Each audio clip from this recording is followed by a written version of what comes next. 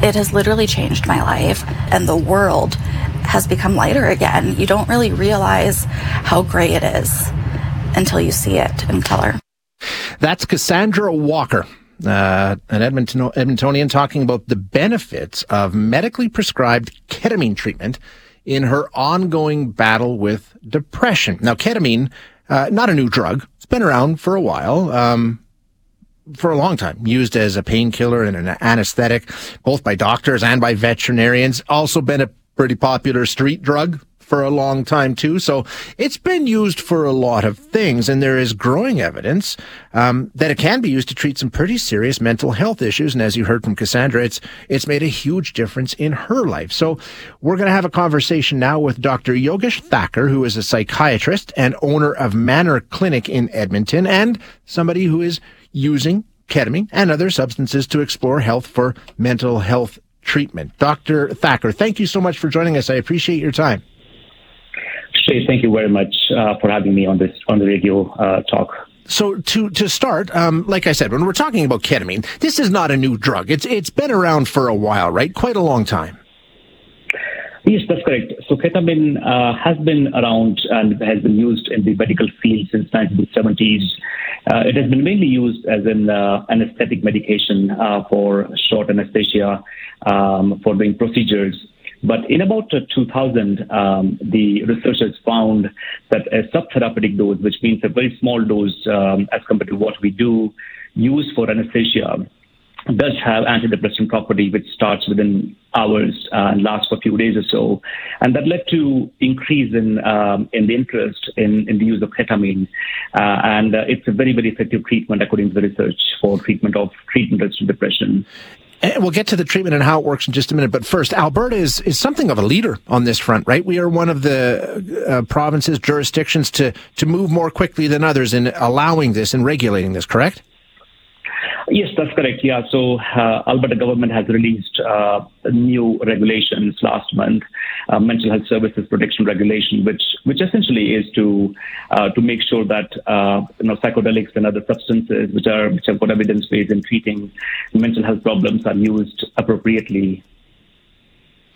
When we take a look at the treatment regimen, how effective does it appear to be? In hearing from Cassandra Walker, one of your patients, she's talking about how it's basically changed her life. Is that the typical response?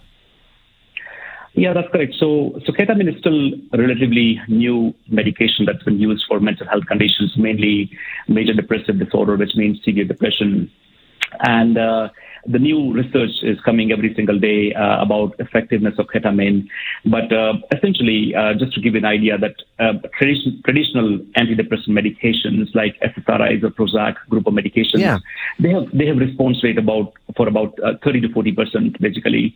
And 1 in 3, I would say, who are treated for depression with traditional medications, they have treatment-resistant depression, which means that even despite of taking more than 2 antidepressant medications and psychological therapy, they don't respond very well. But what we have seen with ketamine treatment and the new research coming out is that the treatment effectiveness or the response rate can be up to 70%, which is significantly higher as compared to traditional antidepressant medications. However, again, the research is new, and the long-term evidence base in terms of how ketamine is in terms of preventing future relapses is limited. But the new results that are coming out is promising. And that's what we see in our clinic as well, that we have treated about 30 people really with ketamine treatment for treatment-resistant depression. And the response rate is more than 70%, I would say. Wow, that's remarkable.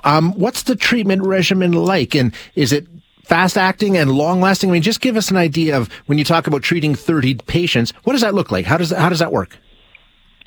Yeah, so when we do select a patient for ketamine, we select it very carefully because obviously they have to meet the criteria that is treatment-resistant depression. So we have to go through how many medications they've tried, what are the treatments they've been unsuccessful, like ECT or electroconvulsive treatment, for example.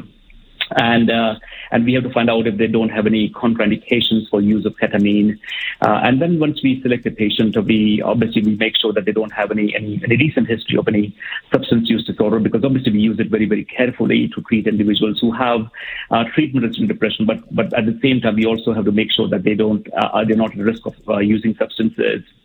And so we do a physical examination. We actually take the vitals in terms of blood pressure, pulse rate when they do come at the clinic, because having high blood pressure, which is uncontrollable, is a contraindication for ketamine use. So ketamine can be used sublingually or intranasally. For treatment of depression. In hospitals, it can be used as an intravenous medication, but in the community, we only give sublingual and nasal. And they receive a sublingual medication, say, for example, and then we monitor the blood pressure every 30 minutes or so for about 2 hours. Usually, the antidepressant effects would start within a few hours to a day or two. And the antidepressant effects, usually after a single dose, would last for up to 10 days or so. Amazing. Are your patients impaired? Like we said, this is a street drug. It has mind-altering effects. Does it cause this kind of impairment in patients?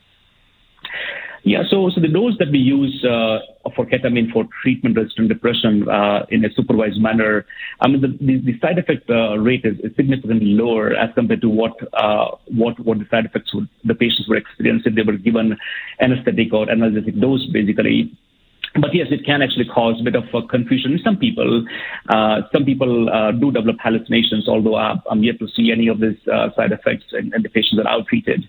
But some people, they feel they feel sleepy or sedated really after taking the medication, and they like to just sleep for 1 or 2 hours basically, or just lie down really. But otherwise, it's a very, very safe medication, and this medication has been used since 1970s actually.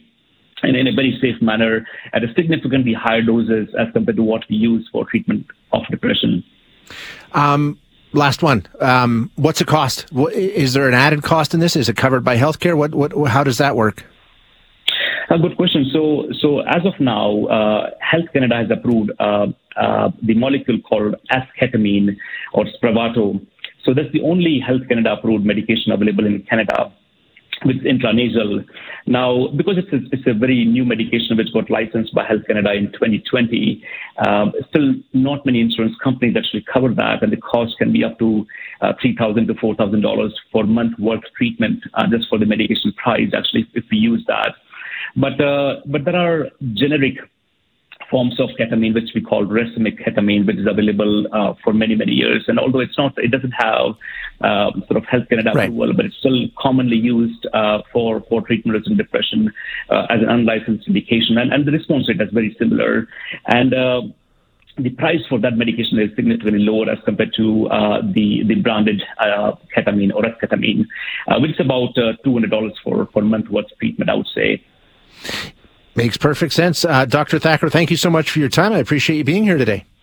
Hi, it's Shauna, and I might be a bad parent because my kids think French fries are vegetables. Hey, it's Ryan, and I might be a bad parent because I went out for wings when my wife was in the hospital after giving birth. Johnny here. I might be a bad parent because in my house, the tooth fairy gives pocket change. But we're not alone. Len emailed us and said his 6-year-old daughter's Tarzan moment going from love seat to lazy boy by curtains made him more proud than any dance recital. And Andy left his 2-year-old at the rink. All right, guys, I'm sure we're not alone. Like Andy's kid.